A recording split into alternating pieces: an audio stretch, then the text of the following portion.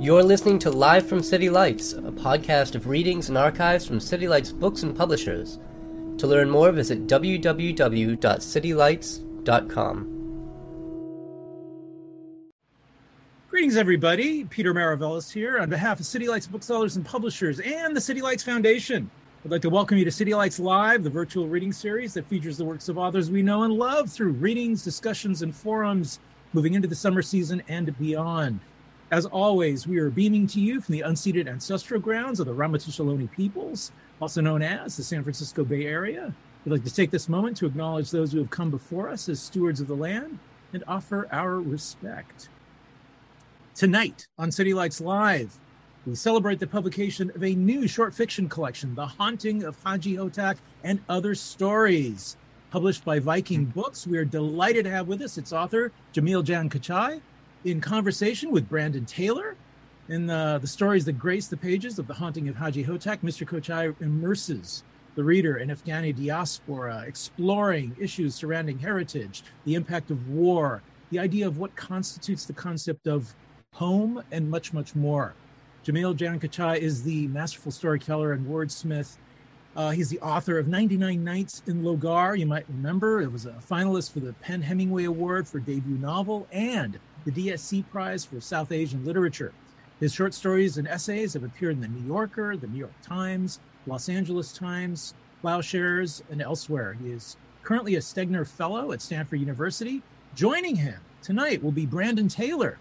Brandon Taylor is the author of the national bestseller Filthy Animals and the book Real Life, which was shortlisted for the Booker Prize, amongst other honors. He holds a graduate degree from the University of Wisconsin-Madison and the University of Iowa, where he was an Iowa Arts Fellow at the Iowa Writers Workshop in Fiction. He's also really an amazing wordsmith in his own right, so really honored to have them both with us here tonight. So please join us now in offering a warm welcome to Jamil Jan Kochai and Brandon Taylor. Thank you both for being with us tonight. Thank you for having me. It's a total honor. Yeah, it's a thrill. So stoked. Hi, Jamil. Hey, Brandon. So good to see you. I know. Last time we saw each other was just, 2 weeks ago now in New York? I was so happy to have caught you in New York. Yes, at a lovely Pan Quotidienne, yes. Yeah. That was a lot of fun. Yes, congratulations on this incredible book, this beautiful book. What the audience may not know is that I've been reading your stories for years now. We were classmates at Iowa, and I think the first story I read when I went to Iowa was your story. I plucked it from the Cubbies and read it that day, and knew immediately that this was a writer I wanted to follow forever. And I loved your novel, but I kept thinking but the stories. And now here we are at last with your brilliant polyphonic, incredibly strange stories that make me wonder all the time, how did he do this? How did he arrive?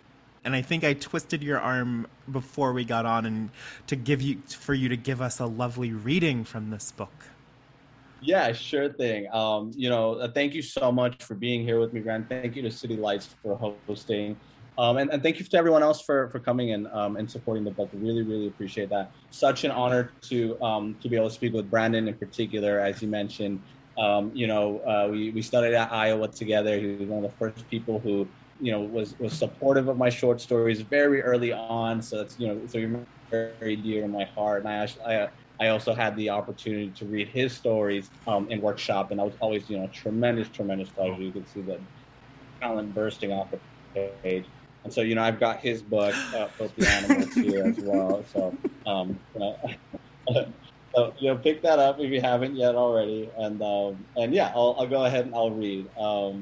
So this is from a story I actually haven't had the chance to read out loud yet, so I'm going to go ahead and give it a shot here. This is from Enough. Rangina does not know what to say to her brute of a son who will not stop shouting about pills or land or a stolen envelope of cash he meant to donate to the orphans of Logad, because he's rambling now, absolutely rambling in front of her beloved daughters come all the way from Fremont to visit Rangina in this lonesome living room Her son has decided to paint the most despicable shade of blue, just sitting there, the poor girls watching their old mother get harangued by her only living son on the earth, who is shouting, "I found the torn envelope in your drawer of photos." And of course, there's no way for her to respond to all of his accusations without weeping like the child she had been, once married off to a 60-year-old nomad at the precious age of 15 or 14, or who knows how old exactly. Though Rangina did recall she was not too old to be playing with the dolls she fashioned out of clay from the edges of the rivers near where her youngest son would one day be murdered, when her mother approached her in a coat of ash or dust or snowflakes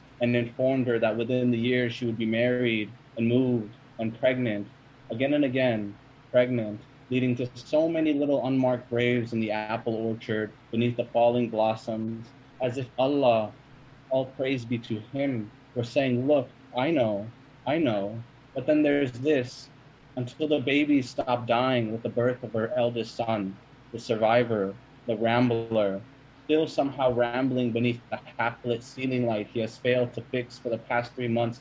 No matter how many times Rangina moans, "This darkness will swallow me," his massive frame blocking the television and the fake fireplace and the cabinet containing Rangina's favorite photograph of Watak, his head shaved, his mustache barely sprouted, his soft lashes sparkling with frost, his lips slightly parted as if he was about to speak.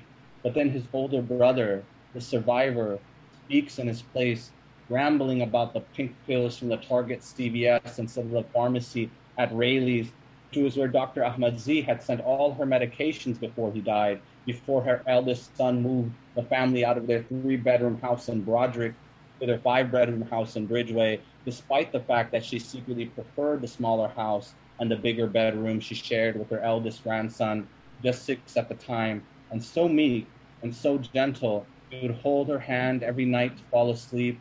And then there was the ancient oak trees in the backyard and Faisal Market down the road, only a mile or so, a 15-minute walk for some dried mulberries or kishmish or fresh bread or a conversation with another Afghan. While in Bridgeway, she was surrounded for miles by nothing but houses, her white neighbors and their houses, her white neighbors and their dogs and their houses, their vicious dogs, always barking, always yapping and lunging, always on the brink of tearing away from their owners to rip open her insides, like she had seen the communist dogs do in the pits of the orchards where her children had picked apples while searching for her eldest son, who, thank Allah, all praise be to him, was not eaten by those dogs or blown to pieces by the bombs or shot near the bank of a stream, her white neighbor's dogs preventing her from going outside and taking a walk and shedding the pounds piled up on her belly and back and thighs, and she supposes the valves of her heart.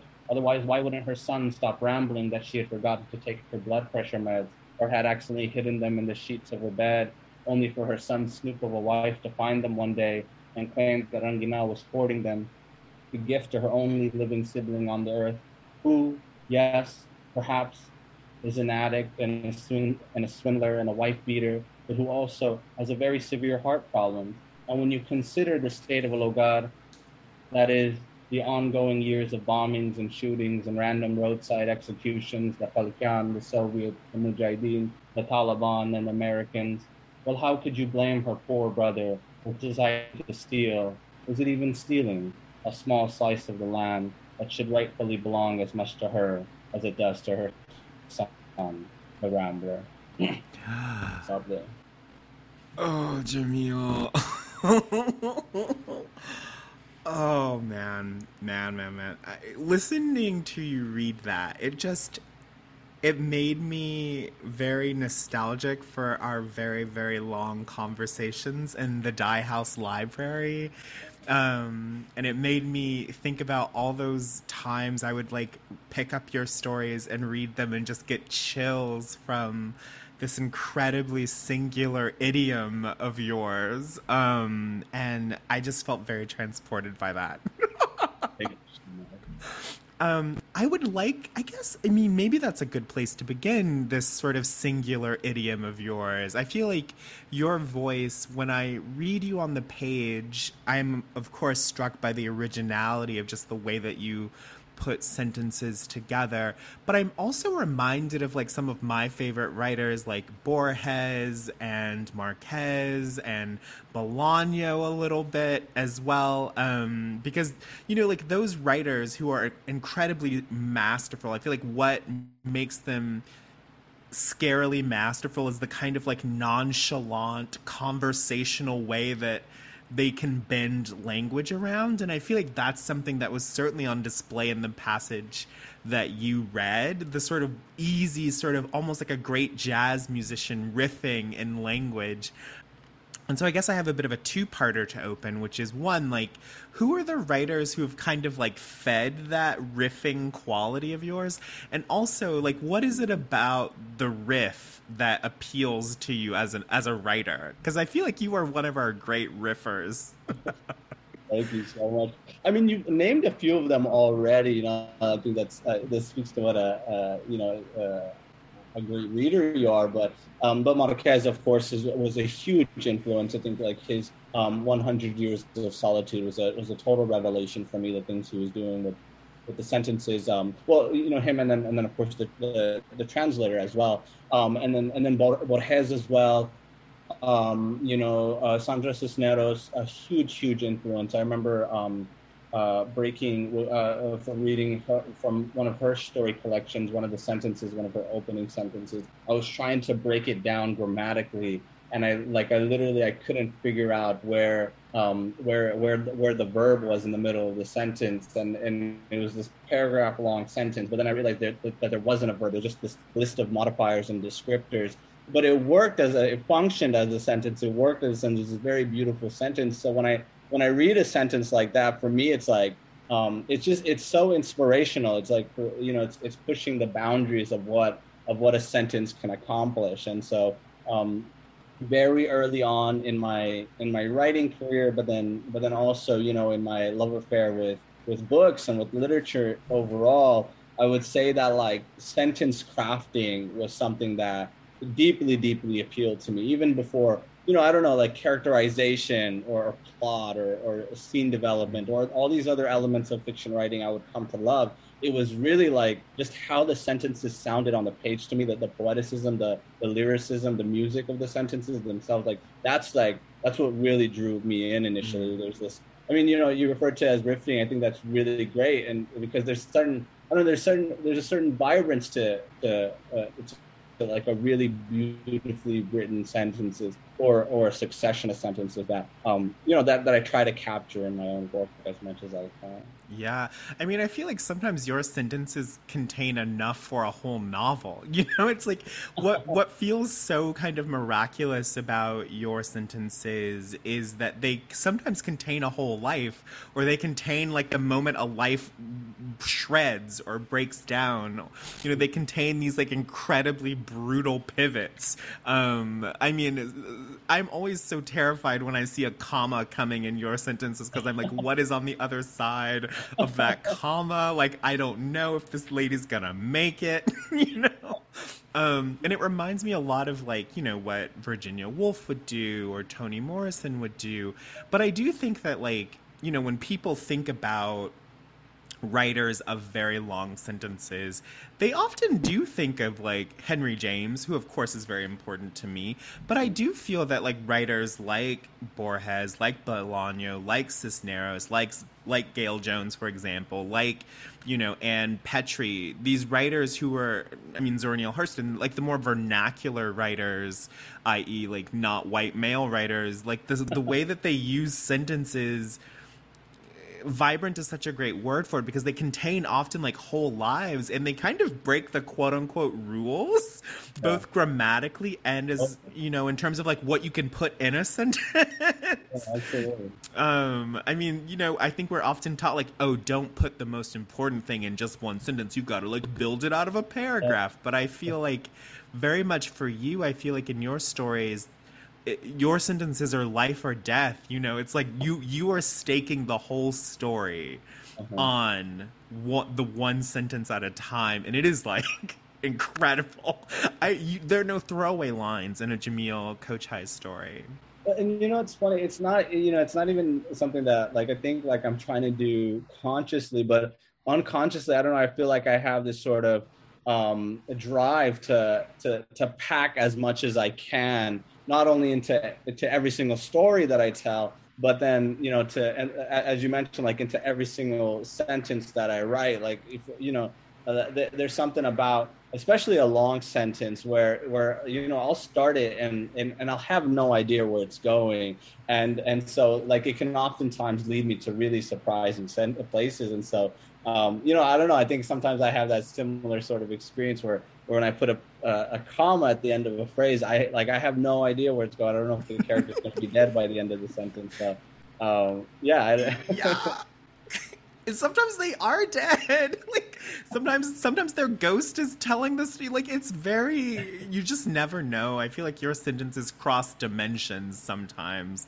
But I guess, so then, speaking of the subject matter of these stories, I mean, I feel like, you know, this book was the first, I mean, other than having read 99 Nights in Logar, that I'd read so many stories that were so, not so much like just about people in the Afghani diaspora, but like a book told from so deeply inside of that diaspora in such an idiosyncratic way. I mean, you've got like the incredibly devout, you know, sort of adults, you've got the sort of dweeby kids, you've got Right. this like incredibly sort of like 90s American kid sort of meets the, you know, the sort of strictures of faith and what that looks like in a contemporary way. It's such an incredible cross-section of life. And so I'd love to hear you just talk a little bit about how you came to these stories and what it means to be telling these stories in this like, it must be said, incredibly idiosyncratic way. Like Metal Gear Solid, like, amazing. Yeah, you know, I mean, it's just like these are the stories and these are the people that I grew up with, right? And so these are like the things that, you know, when I'm putting the not the pen to the paper, but I guess my fingers to the keypad, like you know, these are the stories that first come to me. And so, you know, I remember early on when I was just beginning to write seriously, I was telling all these stories. I was writing these stories, and at the time I was reading way too much like Cormac McCarthy and William Faulkner and Hemingway, and so I was writing these stories about like you know, like white guys on rivers searching for their having like an existential crisis on a boat or something like that. And I was trying to copy like Cormac McCarthy's voice, and it was so bad. It was such terrible writing, and it wasn't until like I got to this place where I became more comfortable with writing in this very, you know, idiosyncratic or this tone of voice, this style that felt much more, that felt, you know, I don't know if true is exactly the word, because that's just, you know, that's a big word, but it just felt closer to the voices and to the stories that I had grown up hearing, that I had grown up telling. You know, I came from a household that was very much oriented in oral storytelling, and so when I write a story, and if it feels like that story is being told orally, like it's being told out loud, like to me that's one of like the greatest accomplishments I can do, when I'm really capturing a voice that feels like there's a breath to it, like it's harried, like the narrator has to tell this story or they're gonna die on the spot or something like that. Like to me, that's, you know, that's what I'm always trying to write toward when I'm cultivating my sentences or when I'm crafting my stories. And so it's taken a little while to come to this place, but now I'm in a position where just I feel comfortable, you know, experimenting with those sorts of voices and those sorts of styles. Yeah, I mean, I think oftentimes, and I know I have felt this with respect to my own community, whatever that word means. Yeah. You know, there is this sort of initial impulse to be very, not pious, but very protective. Yeah. And so you don't want to get too much of like your stuff on it. You want it to be very quote unquote authentic, but I do feel that the best writing comes from just like letting a little bit of your own stuff get into those things that mean so much to you. And so then you're not sort of writing in these received notions or received ideas about it. You're like writing from this like really kind of like weird kid. Like what does the weird kid who grew up in that world see, you know? Totally. You know, and I think like in the beginning I was trying to be like so wise with my writing, because that's what I was reading. It was like these super philosophical old white guy writers. And so when I went in, I was like, I got to sound really smart and philosophical when I'm writing my stories. And I read this quote by Barry Hannah, whose sentences have also been super influential. And, you know, he said something about like that a mistake that many young writers make is that they go into their stories trying to be too wise. And that he says that, you know, when I'm entering a story, I try to enter it like a mad fool, just sort of wandering about trying to figure out what happens next. And I think like when I got more comfortable with that idea of just like entering a story and just being comfortable with the idea of like not knowing what's going to happen next, being comfortable with the idea of like just messing around with the sentences, experimenting with the sentences, sort of being that sort of mad fool in my story, that's when the stories like actually really took off.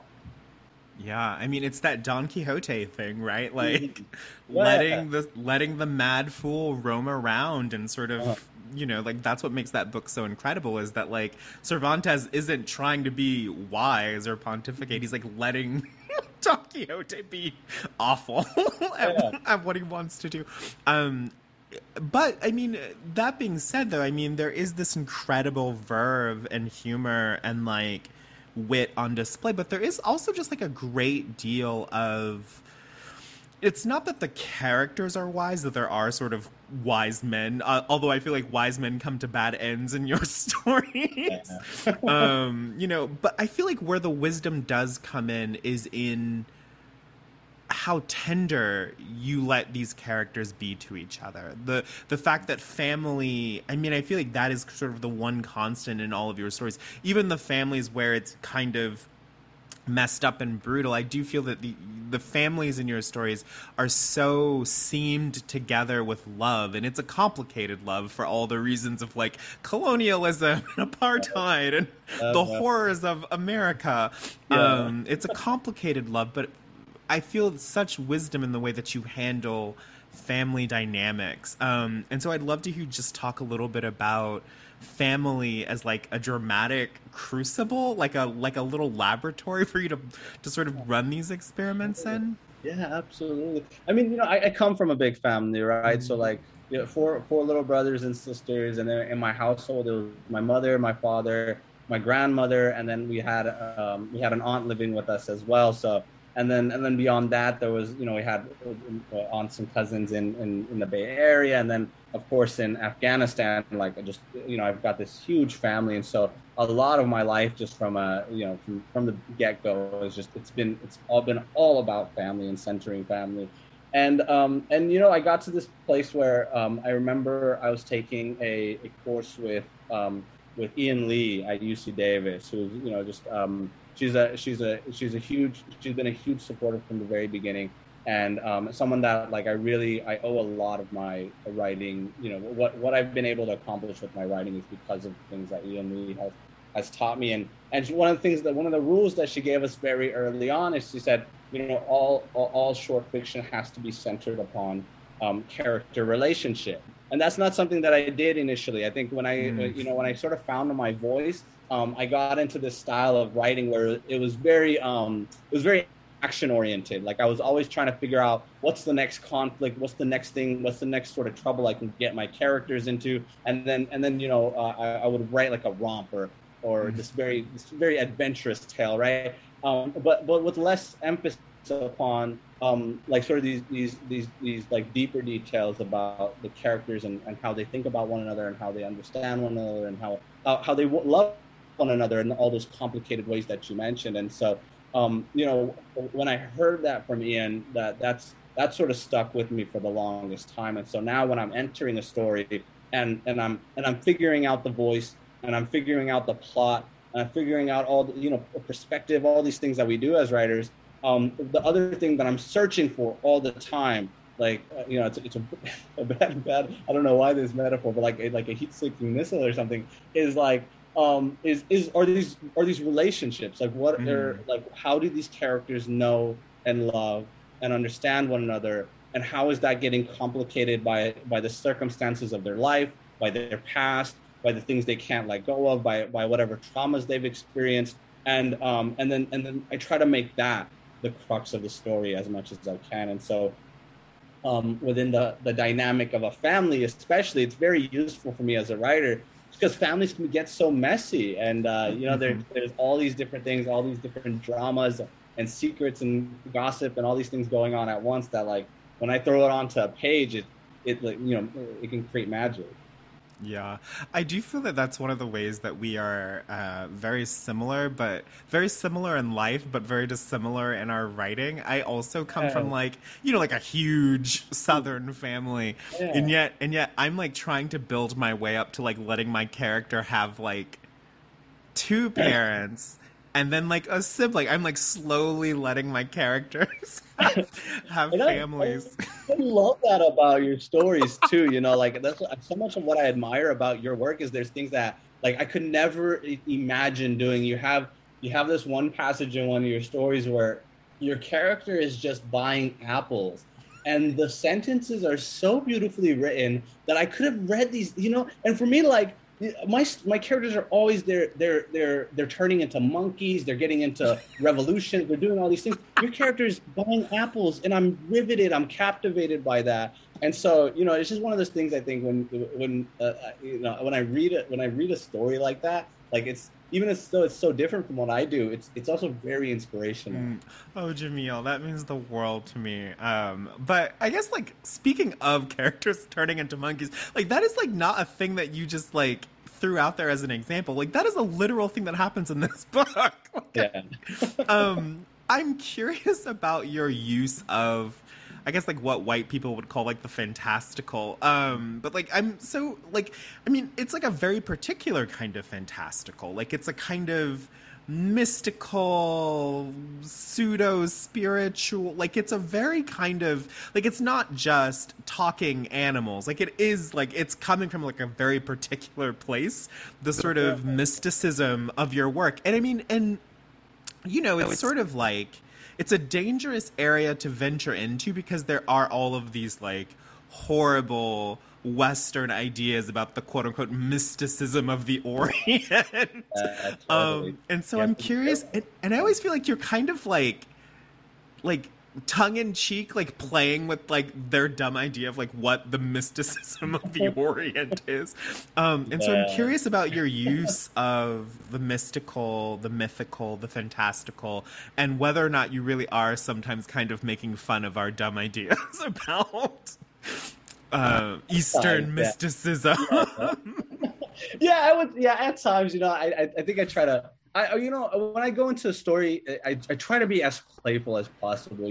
So when I'm going into the story and I'm thinking about, if there's gonna be, like, magic involved, or mysticism, or the fantastic, right? I want to play around with that idea as well, right? And so, with that story where a character turns into a monkey, right? Like, that was a story that I had, like, a lot of hesitancy about, because it had sort of become a trope by then. As you mentioned, like, it sort of become this sort of Orientalist sort of, like, immigrant lit trope where the character just turns into an animal, right? And but with that story, that story was rooted in this story my grandmother used to tell me when I was very little. And she would tell us that if we crossed the prayer rug while someone was praying on it, that we would turn into a monkey. And it's something that I very much believed in when I was a child. And and as a practicing Muslim, it's funny because I believe in all sorts. I believe in God and angels and jinn and all these things that, like, on a certain level they are fantastical. But it's also just very natural to me. And I remember, I was writing 99 Nights in Logad, and the first time someone described it as mythological, I was very confused by that. and she was like, well, but there's angels and there's all these other things, and I was like, oh, but that's just regular stuff, you know. And so so part of it, it's just it's coming like very naturally out of the, you know, the storytelling tradition that I sort of grew up within. But at the same time, I'm also like, I do try to play around with this. So when I'm writing the story about a character turning into a monkey, the first thing I'm trying to figure out is like, for which character would that be the worst thing on earth?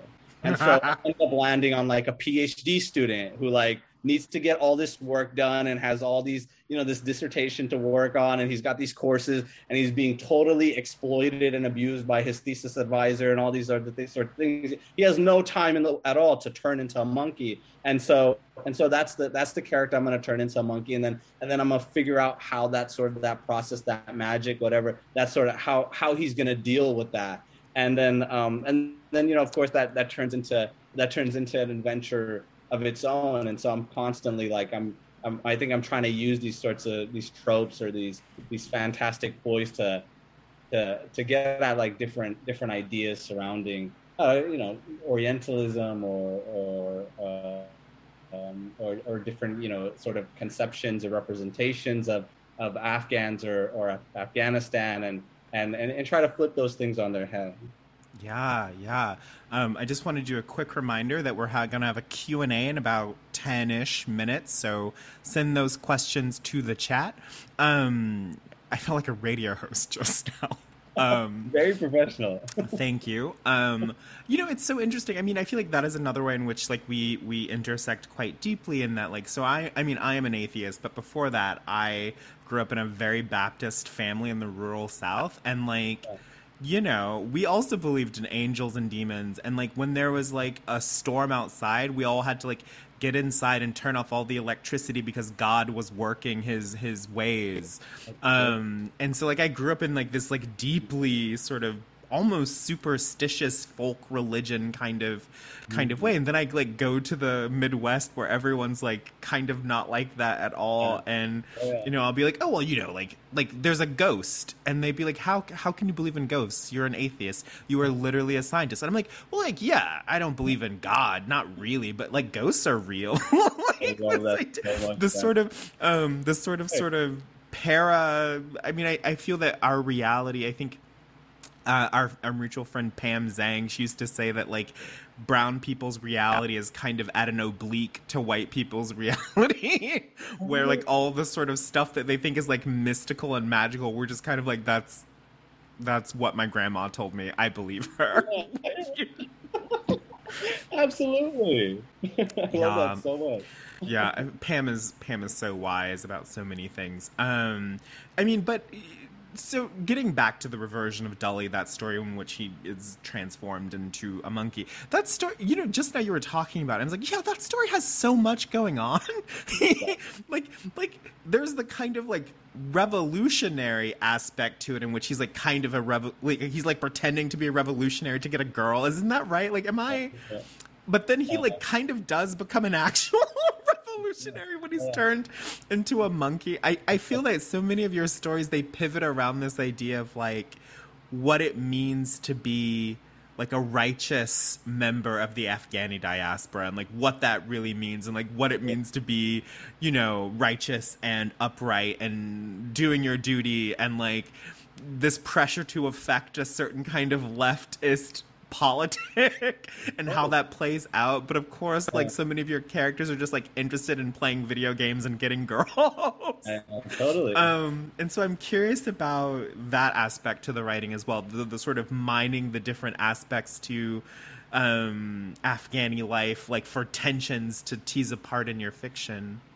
Well, you know, it's part of it is like something that I find, something that I think is that I've experienced and that I've seen within the Afghan American community in particular. I think it's sort of this moral weight, or this moral obligation that many of us in the diaspora especially feel like we have to figure out a way to go back and save the country, right? And oftentimes, you know, there's like a million examples that I could give you from the past 20 years during the occupation, when all these the Western raised Afghans went back and just totally fucked up the country.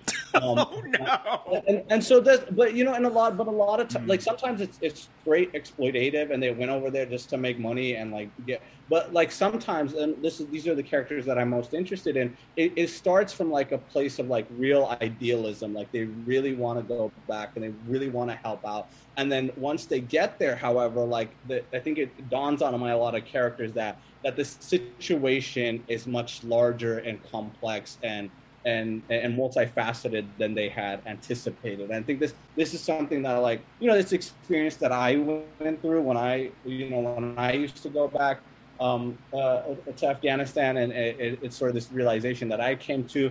But I think this happens to a lot of Afghans in the diaspora as well. And so I got there's one character, Gully, of course, who goes back and out of idealism starts this whole revolution, and then ends up making a mess of things with that. But then I also have this character, it's a doctor couple, and they're going back and they want to help people with their medical degree, and then that sort of collapses in on them in their own way, right? And so I think it's one of those questions, it's one of those things that I'm often trying to explore in my stories. Is this gap in understanding between what someone thinks a nation is, or a place is, or even a city is, or what their family is, and then what that thing actually ends up becoming, and the different things they have to do to sort of leap into that goal for that gap. And so I think that's a really astute observation, because it's something that's, I would say it's something that's very personal to like my understanding or my relationship to Afghanistan, and so that's why I'm often exploring it in my characters as well. Yeah, I mean, it's one of the things I really love about your work, because it reminds me of so much of my own sort of working through my own positionality with respect to the South, and like what that means, and like what that looks like for even my family who is still there, and it's that thing where you sort of like learn just enough Marxism to be like really ineffectual, and the sort of precariousness of your own positionality. Oh no, am I frozen? Yes, you're okay, we're back. But yeah, I mean, working for me. Okay, you're back. I'm back. You're back. We're all back. But yeah, I mean, I was just saying that, like, yeah, I mean, I feel like what you illuminate so beautifully is like how characters can be sort of like occluded by their own positionality, where they're just like not even aware of the subtle ways that they're kind of self-exoticizing their home. Like it's not fun. And that sort of gulf, when you realize how far away from where you thought you were that you really are, I mean, it's really quite breathtaking. And I love that you mine it for such comedy. Because it can lead to some really, really comic and maybe sometimes like darkly comic, but disastrous situations. I think when I'm writing a story, I'm often looking for disaster. I mean, there's nothing quite as like deflating as like a sort of grandma. You're like there with your suitcase trying to figure out how to do everything because you're there to fix everything. You're the great repairer, and then there's like a old woman who's like, if you don't get out of my way, I have things to do. Right. I love it. The number of times it has happened to me, so many. I'm like, wow, I thought I was the one who was wise, and in fact, I'm still a child. Oh no. We have a couple questions in the chat, but I'm going to leave it to Peter to curate them. Amazing, it worked. Indeed. So there is some great stuff here. Let me see if I can scroll through and try to do this in chronological order. So Matt asks, what advice would you have for a South Asian, Middle Eastern writer who is afraid of writing honestly about culture and religion?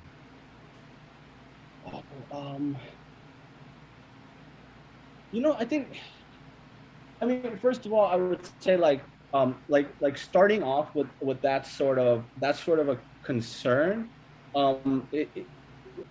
for me at least, I think that's a good place to start. Like the fact that you're coming into that position where you're thinking about that, or you're thinking about the sort of the troublesome issues that can arise from from writing about culture or religion or a particular location, especially if that's a location or culture that's been routinely and for decades now been demonized in the United States. If you're writing from within the United States about culture, if that culture or that religion, for example, is Islam, like that can be a sticky situation.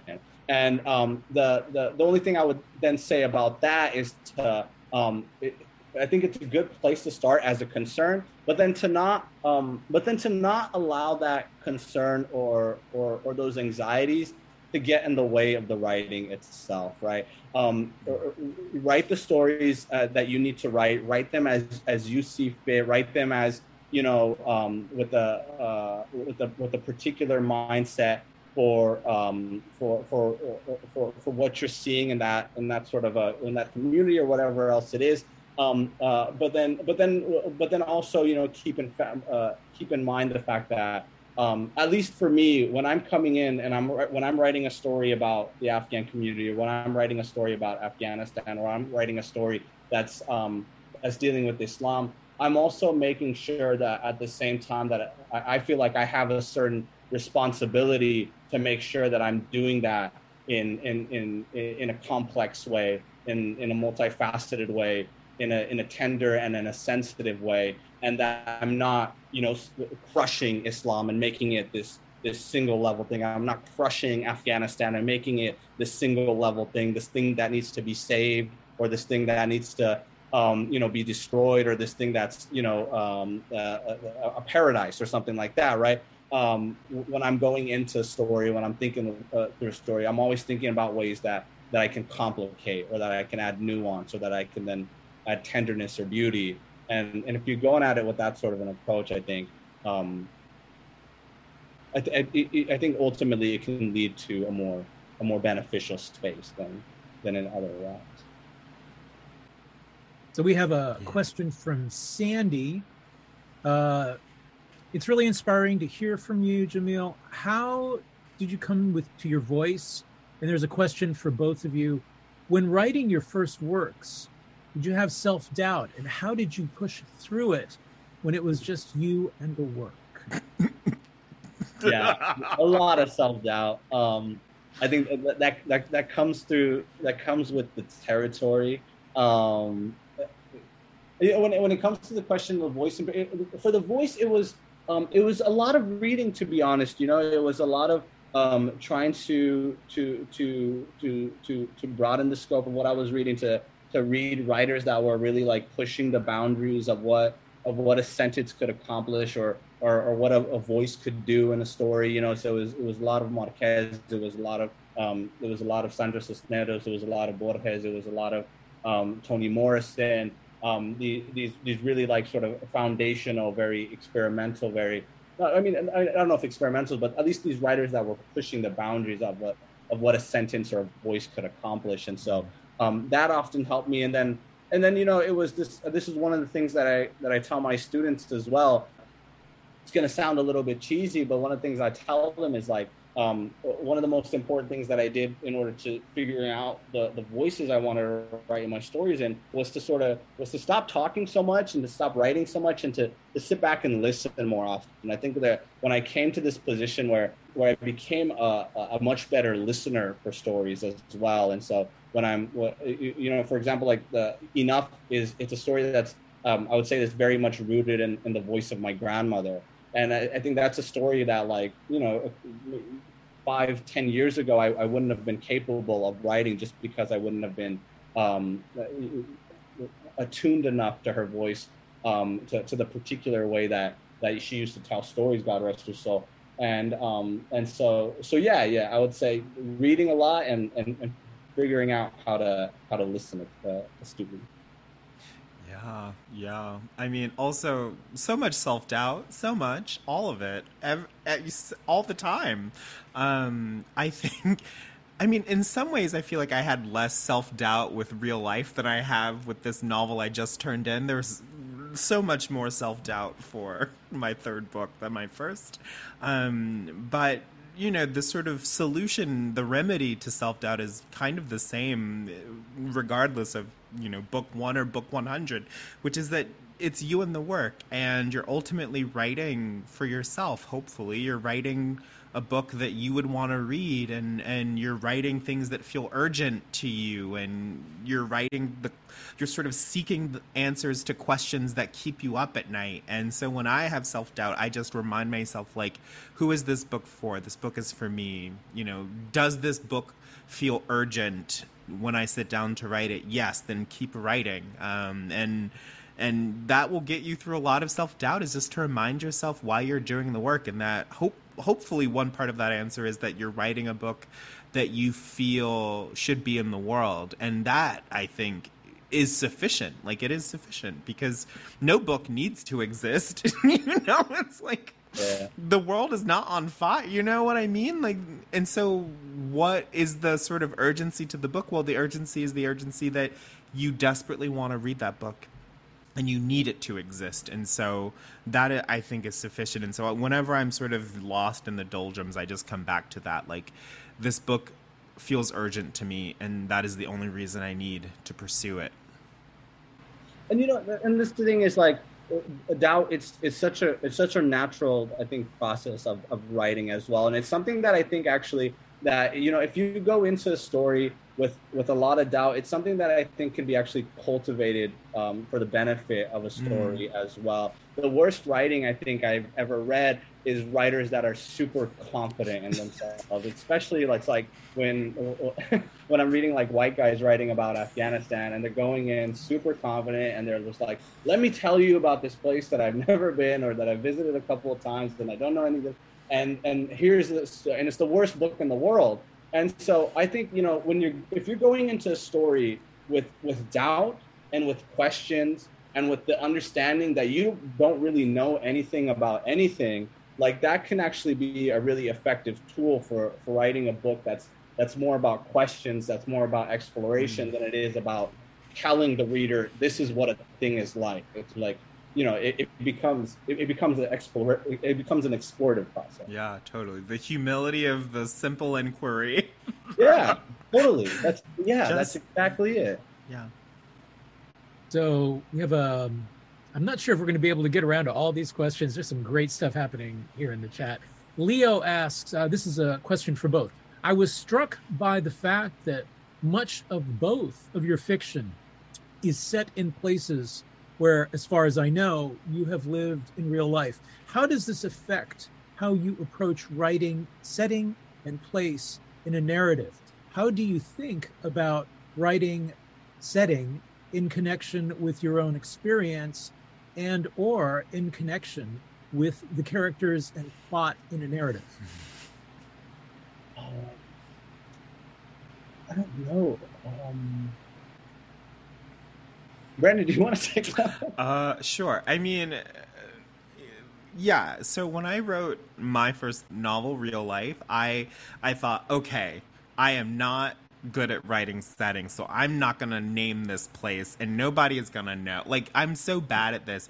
And every single person who I encountered from Wisconsin who read that book was like, I know exactly where that is. And I thought that, like, if you don't name the streets, if you don't have the city down cold, then you don't need to write it, because then blah, blah, blah. But what I found is that, honestly, I think the best way to approaching setting is just kind of like knowing enough about a place to be able to forget about it, you know, to not feel so oppressed by it, and to sort of let the setting do the work. Be mindful of the place, be mindful of the weather, of the people, of the mores, of the customs. Like, the Midwest, like Iowa is so different from Wisconsin, and Wisconsin is so different from New York City, and New York City is so different from the South. And so I kind of love writing about the Midwest because I'm not from there. I've just kind of lived there for about a decade, but I'm not from there. And so I have like an outsider's view on it. And so I'm able to kind of write about it like I would write about an attractive stranger across the room, where you know just enough to imagine an inner life without feeling too bogged down by the facts. And what has been harder for me is like writing about the South. So I'm working on a novel that's set in the South, and that is very scary because I know the South incredibly well. I know where all the streets are, all the cities. And so I have, you know, like when you're so close to it, you're like, oh, if I mess up the exact scale of this diorama, the whole novel is ruined. You know, like there's a way that being too close to a place, I think, can sometimes impair your ability to write about it, or at least mine. And so I feel like the ideal scenario for me is like writing about a place that I am not from and that I kind of know a little bit. That is perfection. Yeah, you know, it's funny because for the longest time, you know, when I was growing up in Sacramento, I didn't write about Sacramento at all. Like I done these childhood trips to Logar, Afghanistan, and so when I began writing, and so much of my stories early on from a very young age, they were all set in Logar, the stories that my parents and grandparents used to tell me. So Logar was just there from the very beginning as sort of this location. It's where all our stories began. And so when I first started writing, I wrote almost exclusively about Logar. I very rarely wrote about Sacramento at all. That was until I left Sacramento for the first time when I went to Iowa, and I spent, you know, it's 2 years in Iowa, and literally as soon as I got to Iowa during my first workshop, that's when I wrote my first story about Sacramento, because I had begun to miss it. Like I needed that. I think it's a little bit similar to what Brandon is saying. Like I needed that sense of distance from this place that I had been too close to my entire life, right? It's like when I finally left Sacramento, I was in Iowa, all I could think about was Sacramento. And in thinking about it so much and then longing for it, like it came about in my stories, and all of a sudden I was like, oh, you know, let me talk about, like, you know, these things, these silly situations that we got in at the dorm in Davis, or these particular streets we used to ride our bikes on, or this place we used to get in fights, and that's where we used to play basketball, and all these different things. And all of a sudden these locations, they became very precious to me. And and then it was through that sense of distance and that like I needed that to actually begin writing about that particular location. Yeah. It became a location in the mind and the imagination. It became a Andre Alcimon talks about that in his essay collection False Papers. The sort of that moment when you're kind of in exile, and so the place becomes a city of memory in a way, like a kind of shadow city as well. That's so beautiful. Yeah. I mean, it's so true that once it's in the mind, you're like, oh, I can write about this. It's not real. It's in the imagination. So I'm going to try to combine 2 or 3 questions in one last question. Jessica asks, how do you refill your creative well? Danica Morale asks, what's your process like? How many drafts per story? Et cetera, et cetera, et cetera. And then there's another question about plot. So I guess process. Yeah, you know, for me, especially with the short story collection, like each story, it was its own process in a lot of ways. So what I do, like on a day-to-day basis, is like I'm constantly on the hunt for stories. So, you know, what I would like to do, my main objective is, you know, and this is something that I was taught very early on, is, you know, figure out a particular character that I'm fascinated in, and then revolve the story around the character. But that doesn't always happen. You know, the playing Metal Gear Solid, that story came out of this joke, or this like mind game that I sort of like brought up to my brothers. Like, you know, what would have happened if we could leave this section of the game and go visit our old village? And then the haunting of Haji Hotuk, like that literally came from an Onion article that I read, right? And so, you know, it's this process of like always looking for inspiration. And then, but once you sort of get the idea for a story or the impetus for a story, after that, like it's for me, it's very quickly I'm trying to figure out the characters, and then I'm trying to figure out the relationships between the characters, so that I can sort of latch on to like the crux or the heart of the story, and then from there everything revolves around that. And so yeah, I mean, but I'd love to hear from Brandon. Jamil. I mean, as you know, Jamil, I don't really write standalone stories. I'm always like writing these like these horrible constellations of stories, and so in some ways, I'm like kind of like, you know, it's like a repertory theater in a way, in that like a character shows up, and then that character has people in their life, and very often I just like repurpose those people and I write several stories. And so for me, kind of like you, I'm like, I have the character set, and what I'm looking for is like, what's an interesting situation for them to get into? Normally it's like a terrible dinner party or like a potluck or something, or buying apples. And so for me, I'm like using those characters to sort of explore different sets of questions and different scenarios. And so I have the characters already, and then I'm just like writing stories, and I'll write a story, and then I'll write a second story, and sometimes a third story. Once I tend to not start writing any story until I have a sense of like what the 5 stories that will follow it will be, or like the sense that there are 5 more stories in the corpus that I can sort of slowly sort of tease out and draw out. And so for me, it's just like a process of like waiting. And then once I feel like I got that first flash of a scenario, then it's like, execute, time to just like go in there. And then I'm just like going. I am like the most boring writer in the world, where I'll just like sit down and start drafting, and I will draft until there are no more stories. Like I will just like cancel all my plans. I'm like, it's drafting week. We're drafting and writing. And then it's a lot of, you know, revision, painstaking, rewriting, printing, marking, retyping, printing, marking, retyping. Yeah. Well, the clock is ticking away, and we're near the end now. I really offer you both much respect. And Jan Jamil Kochai, congratulations. Brandon Taylor, thank you for doing the honors. It was a pleasure to have both of you grace our virtual halls. Also want to thank the audience for joining us tonight. Some great interaction in the chat. We feel the love. I've posted links with which you may purchase copies from both authors. Just to say thank you so much to everyone who showed up to, you know, be a part of this event. Thank you to City Lights for hosting us, you especially, Peter, and then of course, Brandon, thank you so much for speaking with me today. It's always a pleasure to chat. Thanks for listening to Live from City Lights, a podcast from City Lights Bookstore and Publishers. Our theme music was provided by Axolotl. All City Lights events are free. To see upcoming events at City Lights Bookstore in San Francisco, check out www.citylights.com/events.